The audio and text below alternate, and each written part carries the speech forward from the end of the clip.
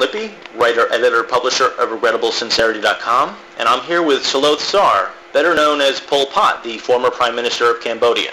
Greetings. And this is the second ever A Regrettable Moment of Sincerity podcast, where we're going to be discussing Louis Sahoyas' documentary The Cove, which is about how dolphins are routinely killed in Taiji, Japan.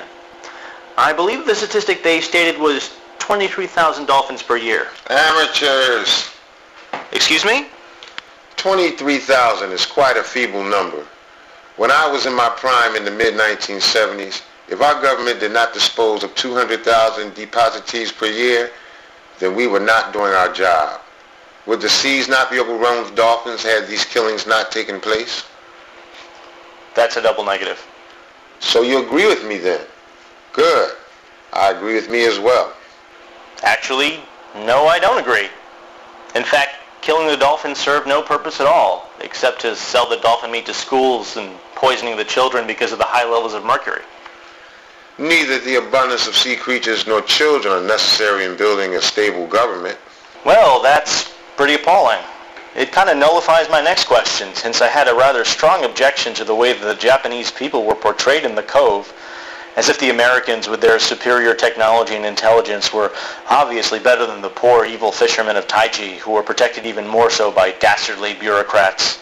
It played into that whole yellow peril fear that was so prevalent in the U.S. for so many years. But I guess if you're that stereotype incarnate, it won't be much of a debate. The movie shows the Japanese killing the dolphins in the correct manner, with sharp implements, no wasted bullets. But if they're going to kill them, wouldn't shooting them have been less cruel? And then the meat wouldn't be a possibility to poison the school children with. Dolphin meat doesn't taste very good anyway. So you agree with me then? No, I only agree with myself. But surely you, as a former ruler of a rather poor country, can see what a waste the citizens of Taiji's entire enterprise is.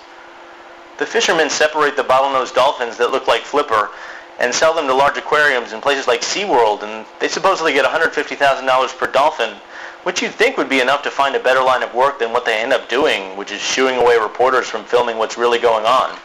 I rather appreciated the rather fancy apparatuses that the Americans were using. I wish we had some of them when we took over Cambodia. It wouldn't have taken so long. Surely Vietnam would have stayed off our borders as well. If we had had the special effects, we would have superimposed a large wall made out of villagers. Who could defeat a wall made of villagers? Not me. That's right. It would certainly be more frightening than you Western intellectuals. But who do you think made those technological advancements that you claim to be so fond of? They most certainly were created by us Western intellectuals. I said that I like what they carried with them, not who they were. Their cause is worthy of nothing less than disdain, as are you. I'm fairly sure that I'm terrified. Next week, we're going to be discussing the new big-budget alien science fiction film from producer Peter Jackson, District 9, and my guest will be the mascot for Hamburger Helper, Helping Hand. See you next week.